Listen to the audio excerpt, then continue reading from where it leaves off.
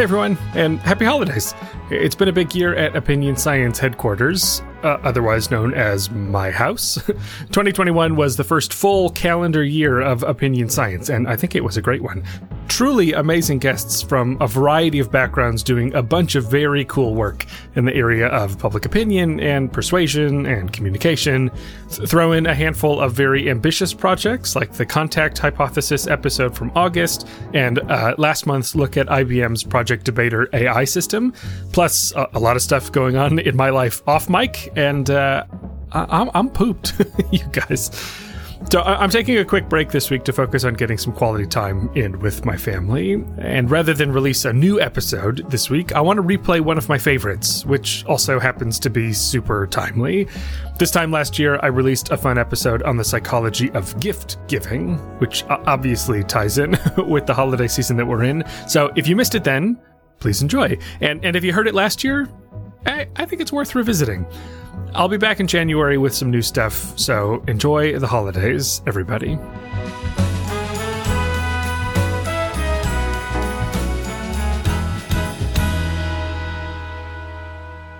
I feel like it's the main detail that I can remember, like the emotional memory I have, is just the sheer cockiness I had. Like, I don't like love to give like holiday based gifts, but when I find a good gift, like I like love that feeling of being like, oh, this is thoughtful. You're going to love this. Like, take this kind of feeling. And I think as a kid, that was like my first experience with that, where I was like, oh man, there they are, like beeline for the marbles, get that done ahead of time, get that goes out of the way, and then shop around. That's my friend Laura Sanders talking about a gift she got for her big sister when they were kids. Kids love gifts. Yes, they like to get presents, but they like to give them too. But when it was time to get Christmas presents for her family, Laura's options were limited. I don't know if your school had these. My elementary school, White House Elementary in White House, Ohio, it was Shopping Santa, where it was like very cool with being a public school that openly celebrated Christmas. And you would like get these paper bags, like grocery bags, and they'd be decorated. And the gym would just look like a whole like low rent Etsy store, where there'd be like, it was basically like, hey, you don't actually want to take your kid to a mall because that's a nightmare, but you want to like teach them that Christmas is about gifts. So come and like you pin like a little envelope of money to this bag, and then they wander these like little games and like little cheap things, and they buy things for their family here. And there she saw the perfect gift for her big sister Bethany.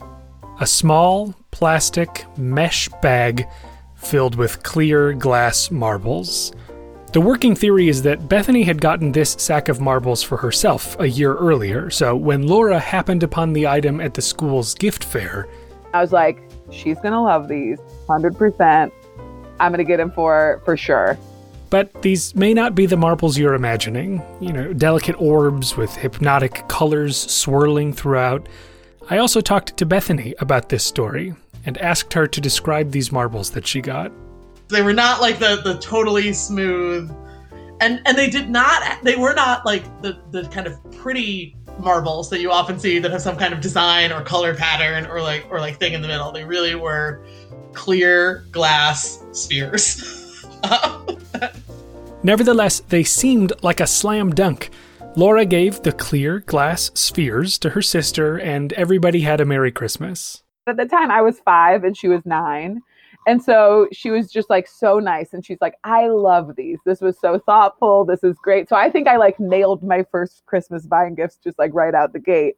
So fast forward a year, and it's time to buy gifts again. And so how do you top the bag of marbles that your sister loved last year? Turns out, you don't. You buy the exact same marbles again. And the next year, just get the same bag of marbles. Next year, marbles. 5 years in a row, I'm pretty sure. Every year for Christmas, she would just open up the present for me, and it's like, here's another sack of marbles. Just here it is again. Again, I don't specifically remember opening like the second year bag of marbles as distinguished from the third year bag of marbles or the fourth year bag of marbles, but it just, I very quickly just came to expect this from Laura. And I was just like, it's odd that you think this is the thing. But okay, that's fine. I'll, say thank you for the marbles and then move on pretty quickly. I remember being like stressed out about other people's gifts and being like, oh, thank goodness Bethany loves these marbles so much. So what is it the case that the whole time you genuinely thought these were good gifts for her? Yes. 100% thought she loved them. Like when I was like 10, which would have been about how old I was like the first year of the marbles, like solid. But then it stretched to when I was like 14. So a little, maybe less apt. But when Laura finished elementary school, the reign of the marbles had to end. The gift fair, which Bethany described as pretty rough. Well, it wasn't available anymore, so Laura had to consider other options. They grew up, and like so many of us, they're still stuck with questions about what to get their family for Christmas. Although now I have a niece who's 5, and I should probably send her something. And that I have an idea.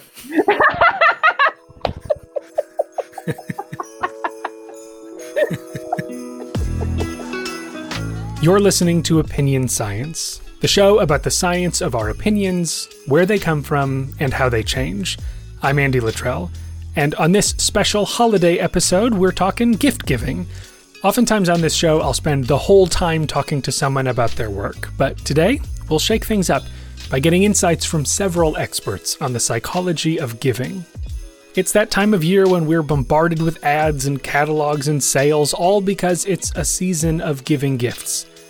But it's not just the winter holidays, birthdays, housewarming parties, baby showers, graduations. We give and receive gifts constantly. I think the number is something like we spend $30 gazillion a year on gifts, something like that. And think back to a gift you've received that you really loved. And think back to a gift that was just truly awful. What was the difference? Since this show is all about where our likes and dislikes come from, it sounds like a job for opinion science. We'll start by asking whether it's worth giving to people in the first place. Like, sure, it's nice for them, but come on, what's in it for us? Then we'll jump into an emerging area of research in marketing and psychology that looks at the gifts people like to give, the gifts people like to get, and why those aren't always the same thing.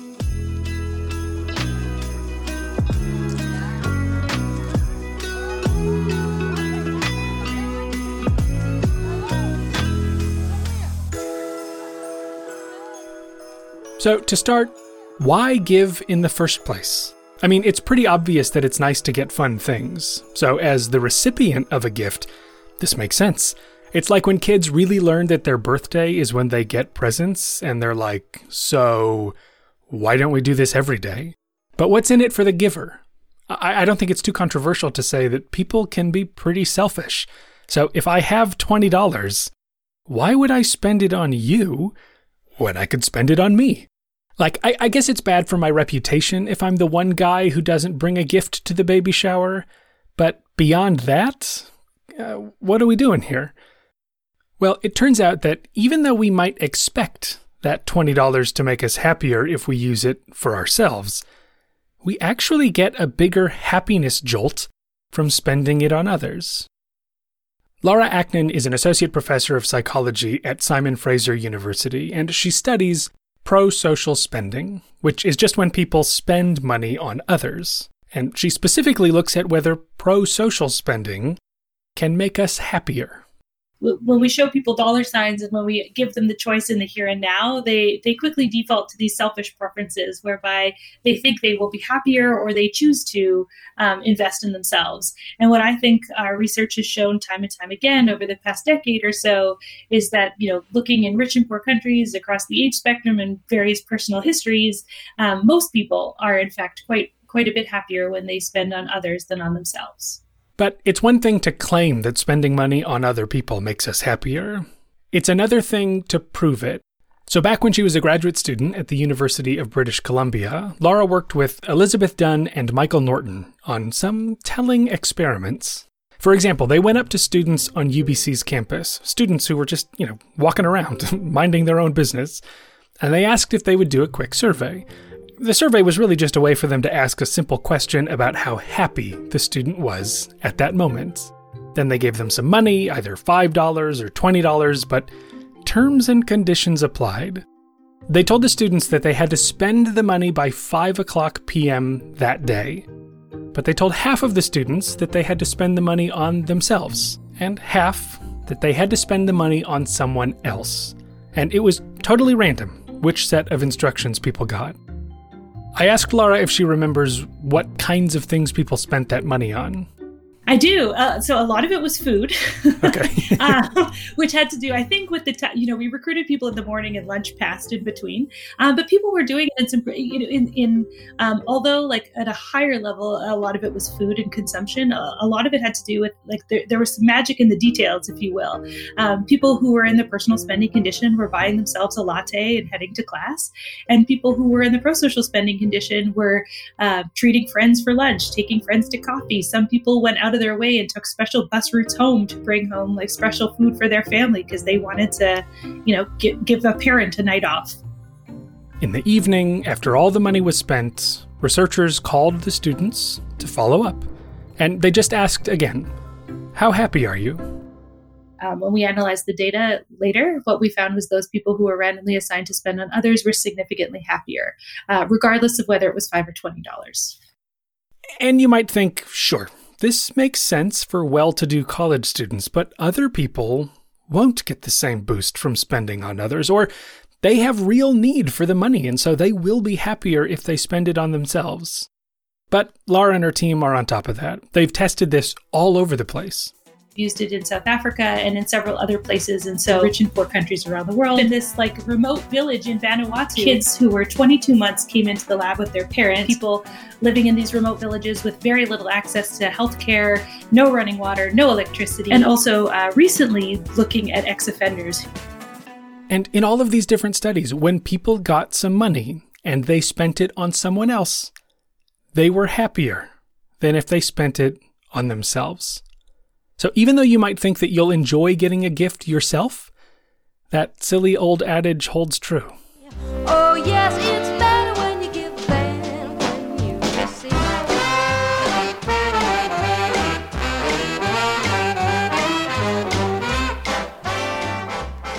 Okay, so when we give gifts, we feel nice and warm inside. We feel happier. But we're still left with the dilemma of what to get. And to answer that question, we can start with a more basic one. Do we even know what we're doing in the first place? A lot of research in psychology and marketing has shown that gift givers have some clear biases that make it hard for them to choose gifts that receivers would actually like the most. To learn more, I talked to Jeff Gallick. He's an associate professor of marketing at Carnegie Mellon's Tepper School of Business. The biggest difference between a giver and a receiver is what they're imagining in the case of a gift exchange. So a giver, by and large, that's at least the evidence seems to suggest, is imagining that moment of exchange when they're saying, hey, Andy, here's this present for your birthday, or whatever it might be. And as a giver, I want to see that smile on your face. I want to see you reacting positively to this gift that I gave, both for selfish reasons, because I want to feel like I'm a good gift giver and I've done my duties, but also for interpersonal reasons, right? I want to make sure our relationship is solid. I want to make sure that the gift has met its purpose. But then when you flip it over to the receiver side, that's only a small fraction of their experience with a gift. Yes, that, interaction where they hand over the gift exists, but in their time course of owning this gift, that is a tiny sliver of all of that. So these two different goals, givers wanting to maximize the whiz-bang wow moment of giving the gift, and receivers wanting something they'll still like after the moment of getting it, well, that difference can cause some friction. Julian Givey had a good example of this. Julian is an assistant professor of marketing at West Virginia University's John Chambers College of Business. As a graduate student, he worked with Jeff Gallick to understand gift giving, and it almost seems predestined. I mean, his last name is Givey, and he studies gift giving. It's perfect. I actually asked him if anyone's ever called him out on that. You are the first person to tell me that. However, I have noticed that because There have been times where I've, either controlled F looking for either my last name or forgiving, and I come across the other one. So his PhD advisor, though, remembers it differently. I'm pretty sure I've said that before. So, yeah. Anyhow, Julian summed up the differences between givers and receivers by pointing to the all-American fondue pot. Givers like to give really fun things, right? Like things that let's say like a chocolate fondue fountain, right? So whenever you open, the person opens it, it's like, oh, it's exciting. But at the same time, that's not all that useful, right? Like, as a giver, I might like giving it because I really want to make you happy, see your face, see the smile on your face, right? Whenever you open the gift. But as a recipient, I'm thinking like, okay, but like in 2 weeks, you know what I mean? I'm going to be needing like a toaster oven or something that's actually useful. Like I could only use this fondue fountain like once in a blue moon, but these other, sort of less fun things that might not make me so excited right when I open the gift, they're going to provide me with a lot of value and usefulness whenever I actually go about, in my everyday life. So it makes sense that givers and receivers come at these situations from different perspectives. But how do we actually test this scientifically? Well, there are plenty of strategies, but a common one is pretty simple. In an experiment, you can show people information about a potential gift or a collection of potential gifts, flip a coin, and if it comes up heads, you ask people to approach the option as a gift giver. Like, you're looking for a gift for a friend. Do you think you'd give them this gift? Or which of these options would you choose to give to this person? But if the coin comes up tails, you ask the person to approach the option as a recipient. What if someone gave you this gift for Christmas? Or which of these gifts would you prefer to get for your birthday? A lot of what I think is most interesting about those hypothetical scenarios is people are givers and recipients in the real world. And yet, when you just merely ask them to put their hat on as a giver versus their hat on as a recipient, they almost forget that other half exists and operate as if that were not the case. So they're pretty good at doing this, right? Like they're able to take on that persona. And I think we're able to learn quite a bit. Let's start with a simple example of how givers and receivers approach things differently. How important is the cost of the gift you're giving? Let's mentally travel back to the days of 2009 when iPods were a thing people wanted and AOL Instant Messenger ruled the social media world. Researchers at Stanford gave a bunch of people a simple scenario. Pick someone from your buddy list on AOL Instant Messenger. For younger listeners, think Facebook friend or TikTok companion, someone you know reasonably well. A random half of the people were then asked to imagine that this person had just graduated from high school and they were nice enough to get that person a gift. Sometimes the researchers said that the gift was an inexpensive CD, and sometimes they said it was a pricey iPod.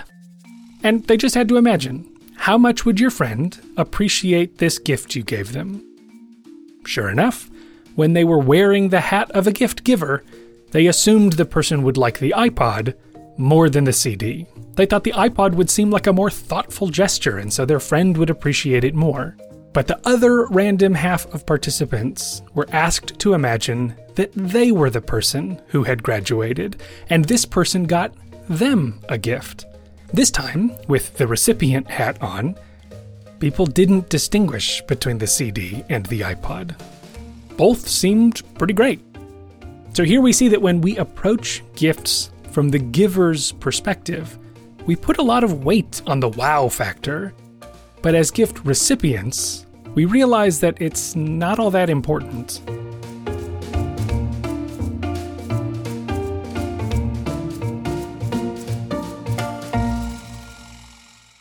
Okay, so as gift givers, we think price matters more than it actually does. But what else do we get wrong? One way to think about this is to ask, what would a recipient actually like? And why might a gift giver deliberately avoid giving it? 5 years in a row, I'm pretty sure, I got Bethany a clear sack of marbles. In my friend Laura's case, she doubled down on a gift for her sister and gave it every year she possibly could. In retrospect, it seems like a silly thing to do, give the same gift every year. But maybe we're wrong. Maybe that's a great strategy. Growing up, my parents would get me a box of those Ferrero Rocher chocolates every year for Christmas, and I loved them. I looked forward to them. Every Christmas was great. The year there wasn't Ferrero Rocher in my stocking, yeah, I'll admit it, I was disappointed. I always think of that scene in A Christmas Story. It's Christmas morning, everybody's tearing open their presents, excited about what they got, and the dad just looks around and says, "Did I not get a tie this year?"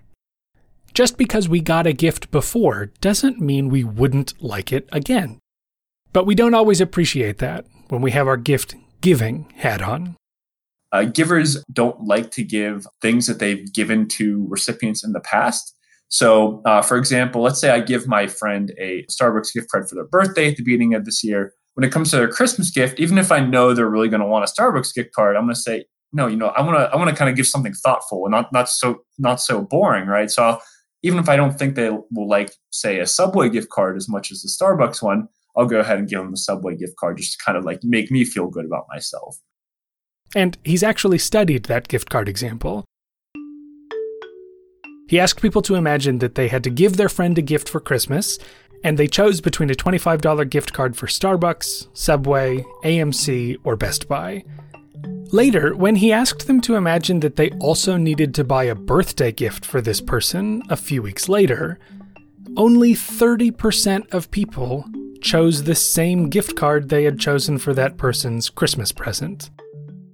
But when he asked people to imagine that they were the friend receiving a Christmas present and a birthday present, 62% of them chose the same gift card twice. Now, some of this may just be that we know our own preferences, so we know which gift we would want the most, and givers are just shooting in the dark. But in another study, Julian made this all very clear. He said, imagine after you give the Christmas present, your friend says to you that they really like that company and they are excited to use the gift card. Here, when it comes to making a choice for that person's birthday, it seems that gift givers got the hint, at least some of them. 62% chose the same gift card that worked out before. But that's still a lot of givers who cannot help but still pick a different gift card for the second gift. Show the same scenario to receivers, though, and 76% of them say, well, if I loved the first one, I would like it again.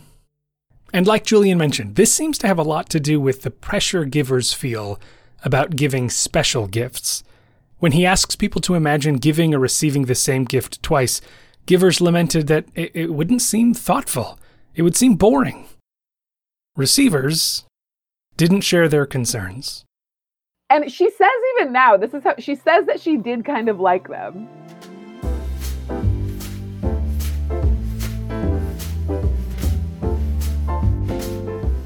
Hey everybody, it's just me again, sorry to interrupt, but I want to take a quick second to tell you about an exciting new project of mine, and it has to do with a cool new platform called Knowable, like you're able to know something. Knowable. Knowable features digestible audio courses on all sorts of topics. You can learn about healthy cooking from New York Times food writer Mark Bittman. You can learn about space from Scott Kelly, a NASA astronaut. You can learn about improv comedy from the folks at Upright Citizens Brigade. And you can learn about persuasion from me. My course, The Science of Persuasion, is on there now. In it, I introduce a bunch of fundamental insights from the long history of research on what changes people's minds. From working around people's resistance, to the qualities of persuasive people, to the ways in which messages connect with unique audiences. I weave together all sorts of research in psychology, communications, and political science, and present it in a way that, I hope is entertaining. To check out my course and all the other cool stuff on Knowable, go to knowable.fyi, or look at the show notes for a link. It's just $4 a month for the entire catalog, and you'll help keep the lights on here at Opinion Science. Okay, that's all I wanted to say. Back to the show.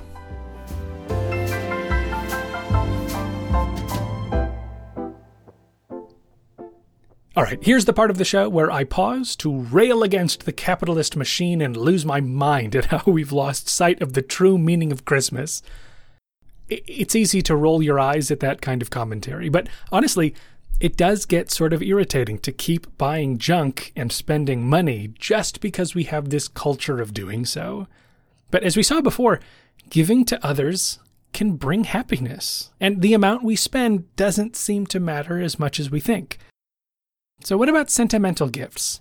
The kinds of gifts that carry meaning that goes deeper than the object itself. Do people actually like getting these gifts? I mean, sure, my dad said he liked the thoughtful artistry of an 8-year-old's watercolors, but was my rough painting of a family portrait actually a good gift? As a starting point, let's consider a study that Jeff Gallick did with his former student Yang Yang. They asked romantic couples to participate in a personality survey. They came to the psychology lab together, but they were escorted to opposite sides of the room, where they filled out a long personality test. But this wasn't a study about personality. That part was a sham. It was just an excuse for the real study. Because when they finished the survey, they were told that they would receive a gift. Sometimes the experimenter would just give them each a gift as a thank you for doing the study. But sometimes the participants got a choice. And the choice is going to be between one of two opaque boxes. And one box is labeled for you, and the other box is labeled for your partner. And choose whatever you want. It's up to you. So they could decide whether to pick a box and take that gift for themselves, or they could decide to pick the other box and give it to their partner. And I think if I recall, all but one or two couples in every case chose for the other, which is telling you something about the couples that didn't choose for the other. And in these cases, partners would meet back up and exchange the boxes that they picked for each other. And it's not like these were amazing gifts or anything, but it was the same gift, regardless of whether it came from the experimenter or whether it had been chosen by their partner. One gift was a little calendar toy, and in the research paper they described the other gift as, quote, a man-made grass toy, or as Jeff describes it, a fake chia pet head, if I remember. So it didn't actually grow when you poured water on it, but it kind of looked like it was cute. We pre-tested all these things to make sure they were well liked.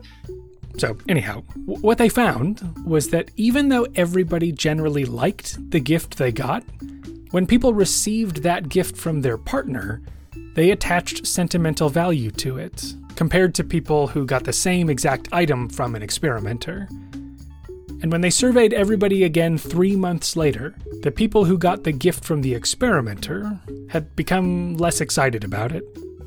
But when the same gift came from a romantic partner, it held its value. And when they followed up another 6 months later, that continued to be the case.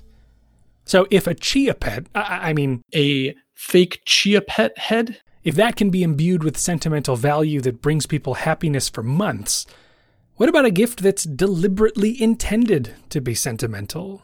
Like a photo album, or a family heirloom, or a keepsake from an experience we had together. Based on the study with the couples, it seems clear that people enjoy sentimental things. And when it comes to gifts, recipients just overwhelmingly love sentimentally valuable objects. And again, it's not surprising if we come back to this thoughtfulness discussion. That's meaningful, right? It's something that shows that you took the time not just to buy a random item off the street, which anyone could have purchased, but actually took the time to do something that is somehow special for that individual and perhaps solely for that individual. But does this mean we give sentimental gifts as often as we should? Jeff and his student at the time, Julian Givey, wanted to test it. And before doing the studies, they were assuming that whenever people give gifts, they would give sentimental gifts too often because they sort of have like, oh, I want you to think about me. You know what I mean? Whenever you're using this gift. So I'm going to give you the sentimental ones way more than recipients want. And we found the exact opposite, and it kept happening and happening. So we're like, well, I guess that is in fact what the givers and the recipients' preferences were in that context. For example, they ran a study where they asked people to imagine that they were going to their friend's going away party, and they had two options for a gift. A, buying a big, framed, high-quality photo of their friend's favorite musician. Or B, printing and framing an 8x10 photo from their phone of the two of them having fun together. They found that only 76% of people chose the sentimental photo option. Now, that's still most people opting for the sentimental gift, but it also means that about a quarter of the participants thought that the musician photo was the way to go. And this all gets more striking when we look at what people say if it's their going away party. In this case, when they're receiving the gift, 96% of the people chose the sentimental gift. Granted, the going away party was a hypothetical scenario, so Jeff and Julian also wanted to see what happens when a real gift is on the line. And when are gifts more of a minefield than once again in romantic relationships? They had couples complete a survey in pairs. They randomly picked one person to be the gift giver, and that person took the first part of the survey alone. He or she identified their partner's favorite store and picked a sentimental gift that they thought their partner would like. The options for the sentimental gift were things like monogrammed drink coasters or personalized coffee mugs. So let's say you're the gift giver in this study. You say your partner loves Macy's and that they would like a personalized coffee mug. In that case, you're given a simple choice. Give your partner a $25 Macy's gift card or give the sentimental coffee mug. Whatever you choose, Jeff and Julian are going to see to it that your partner actually gets this gift, so this is a real decision. You make your call. Then it's time for a switcheroo. You leave the room, and your partner comes in to complete the survey. And the survey simply presents them with the same choice. Would they prefer to receive a $25 Macy's gift card, or would they prefer the sentimental coffee mug that you picked? Now, in general for this study, the recipients were overall less excited about the sentimental gifts. I don't know, maybe people have enough coffee mugs or they just love gift cards, but 34% of the gift recipients chose the sentimental gift. But even still, givers missed the mark. Less than 24% of them chose the sentimental gift. So even when it's real gifts and real couples, givers hesitate to give sentimental gifts as often as receivers would enjoy them. In fact, when I asked Julian how his own gift giving has changed since he started researching this topic, he had this to say. There's a few different things that I keep in mind. Probably the big one that I've been doing lately, or actually, in fact, since I started, was just going with more sentimental gifts. Because like I said, our studies show that people don't give them nearly as often as recipients prefer. And in fact, when I was starting with that project, I was thinking to myself, when was the last time I ever gave one? And really, since then, I've been giving them much more often. It's every time you give one, they're a hit. You know what I mean? They really are. So that's another thing I do myself. I try to encourage people. I say, if you have the opportunity, go for one, because they're almost always a good hit. I get the idea that this research is revealing repeated gifts or inexpensive gifts. These are things that receivers don't mind or even like. But when we're the giver, they seem underwhelming. So sure, I can feel comfortable giving repeated gifts or inexpensive gifts. But it still doesn't necessarily answer the question, what should I get this person in the first place? And the thing is, we already know the answer. There's a very simple way to knock this one out of the park, but you might not like it. Just ask people what they want. Jeff Gallick again. It really is this weird social norm that we have in our culture. And I don't know that this is true in other cultures. I'm not a cross-cultural researcher. But in our culture, it is taboo to ask somebody what they want for their birthday or for Christmas or whatever it is. And I think that's insane. I think that is a disservice to all of society. And I am not mincing my words here. If we would take the moment to ask somebody else what they want and deliver on that thing, assuming it's financially and practically feasible, everyone would be better off. The giver would spend less time, worrying about what gift to give, would spend less time having to, search for that particular gift. And the recipient would get what they want. I mean, it is a win on every dimension. And we as a culture have decided that it's inappropriate. I think that's dumb. He's referring to a set of studies by Francesca Gino and Francis Flynn. In one of their studies, for example, they asked people to imagine that it was their birthday or their significant other's birthday. If it was their birthday, they were asked to consider that they had given their significant other some suggestions for what they wanted, and then imagined either that they actually received something on their wish list, or that their partner had come up with something on their own. If they were imagining their partner's birthday, they were asked to consider that their partner provided a wish list, and then imagine either that they chose something from the list or came up with a gift on their own. When people put on their gift-giving hat, They didn't distinguish between the scenarios. They thought the gift would be thoughtful and appreciated, regardless of whether it was on the wish list or not. But when people put on their gift receiving hat, it was clear that they would appreciate the gift more if it was something that they had actually asked for. In another study, they interviewed people who had been to weddings or who had had weddings of their own. And just like the hypothetical birthday scenario, wedding guests who gave a gift on the official registry and wedding guests who came up with their own gift were not any different in how much they thought the couple would appreciate the present. But when you talk to couples who received wedding gifts, as they thought back on their gifts, they appreciated the ones plucked from their registries a lot more than the ones they never asked for. So it's pretty simple. Just ask what they want. Because getting people what they want doesn't have to be a sign of thoughtlessness or that you don't care. It's often just the opposite. Benefits for communication, relationships, happiness. And it's not hard. My wife and I have been doing for years now is we have a Google Doc that we share, and it's our gift doc. And whenever we think that there's this item that we might want for ourselves, but maybe it's too expensive or just too silly to purchase, we throw it on that list, and the other person has access to it. And whenever it's time to give a gift for whatever occasion, there's no guesswork. And you'd think it takes like the romance out of gift giving or something like that, but no. When I get the gift that I requested, I'm really freaking happy. Right? And that gift will always remind me of the person who gave it to me, my wife. So like one of the best gifts she ever gave me was this kind of somewhat fancy espresso machine for our house.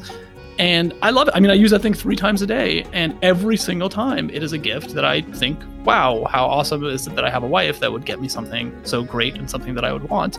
There was no surprise. I knew I was going to get it. I asked for that specific model. I researched the hell out of it to know which one I would get, and it is still one of the best gifts I've ever gotten.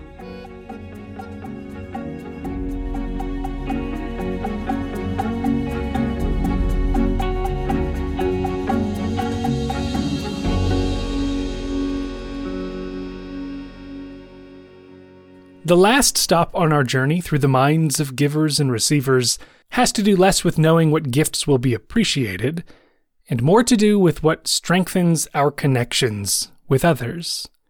Some of the research on this question has looked at a simple distinction between the types of gifts we can give. On the one hand, there are giver-centric gifts. These are things that reflect the giver's interests and passions. So like, if you read a book you loved and got a copy of it for your friend, that is giver-centric. You're sharing something of yourself. On the other hand, there are recipient-centric gifts. These are the things that reflect the recipient's interests and passions. So maybe I don't love hockey, but if I get you a book about your favorite hockey team, that's recipient-centric. And which of these types of gifts is better? Laura Aknin, who we heard from earlier, wanted to find out.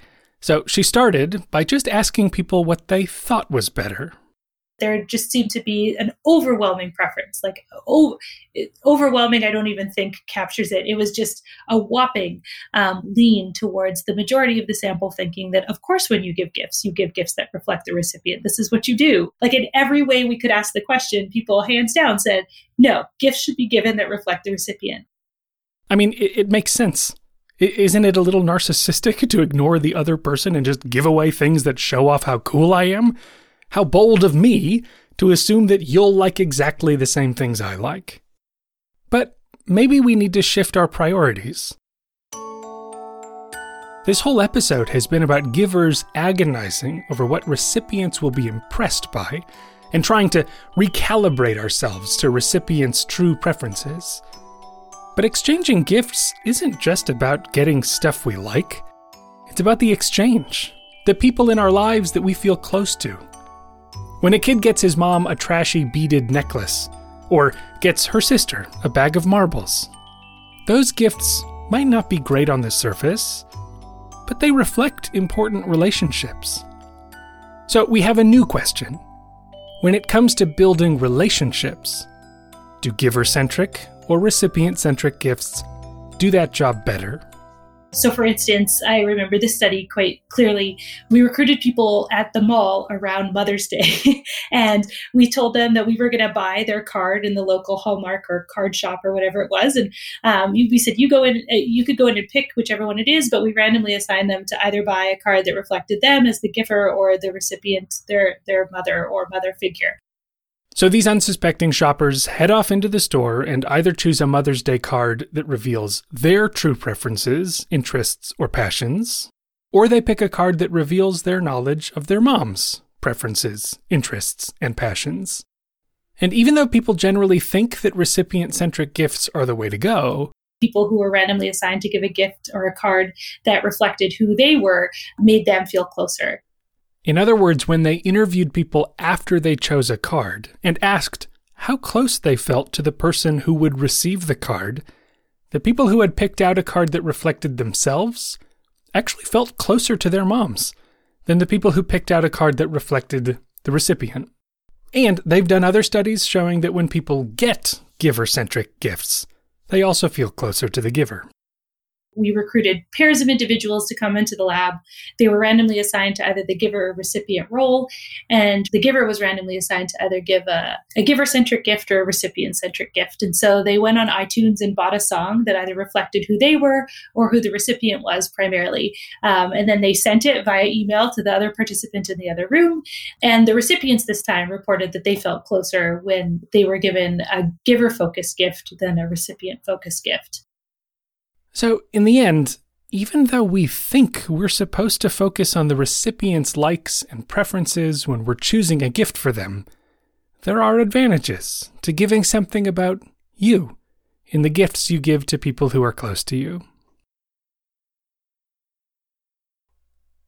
Okay, it's been a complicated journey, but to sum up, givers often go wrong because they approach gift giving with biases that are just misguided.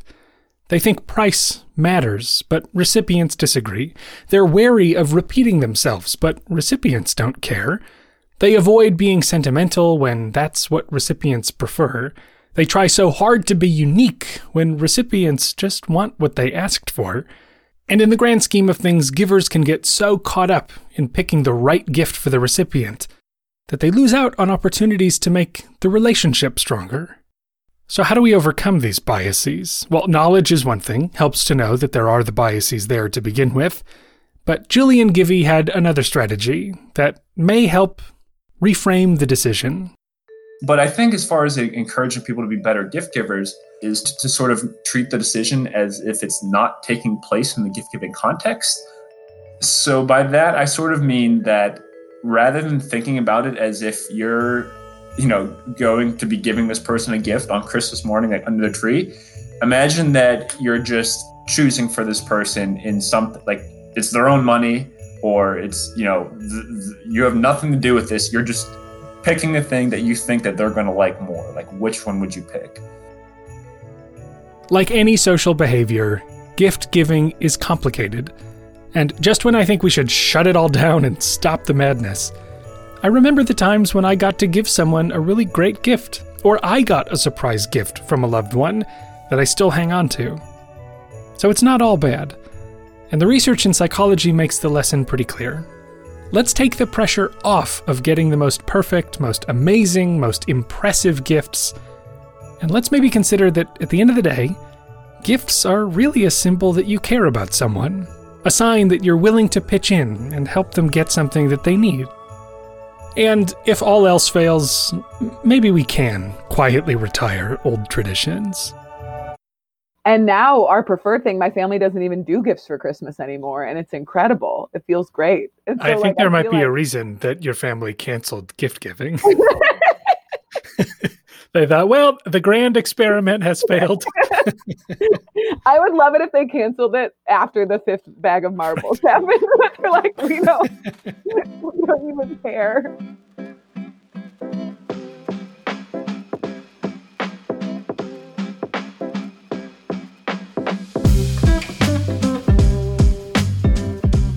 Okay, that'll do it for another episode of Opinion Science. And with this special episode, we close out the year. Adios to 2020, which, for all of its misery, was the year this podcast started. So there's that. 27 episodes, and a few bonus episodes along the way. I honestly can hardly believe that that's true. Many thanks to my friends Laura and Bethany Sanders for sharing their story of Christmas marbles. I'll go ahead and mention that Laura is a stand-up comedian, which is an excuse to plug her comedy albums. You can check out the show notes for information on those. And thanks to my social science experts, including Laura Ackman, Jeff Gallick, and Julian Givey. By the way, when he's not studying gifts, Jeff Gallick runs the YouTube channel Data Demystified, where he does a nice job introducing the world to the ins and outs of what we can learn through data. You can find information about that YouTube channel and information about all of our experts in the show notes, including links to all of the research that we talked about. If you enjoy the show, be sure to subscribe to Opinion Science on Apple Podcasts, Spotify, Google, Stitcher, wherever you get this stuff. And if you want to do me a favor, you can quickly post about the episode on social media, Twitter, Facebook, Reddit, wherever things get shared. The audience for this show keeps growing, and it's super cool, and I have you to thank for spreading the word. All right, happy all the holidays. Hope you're able to rest and connect with loved ones safely during this bizarre holiday season.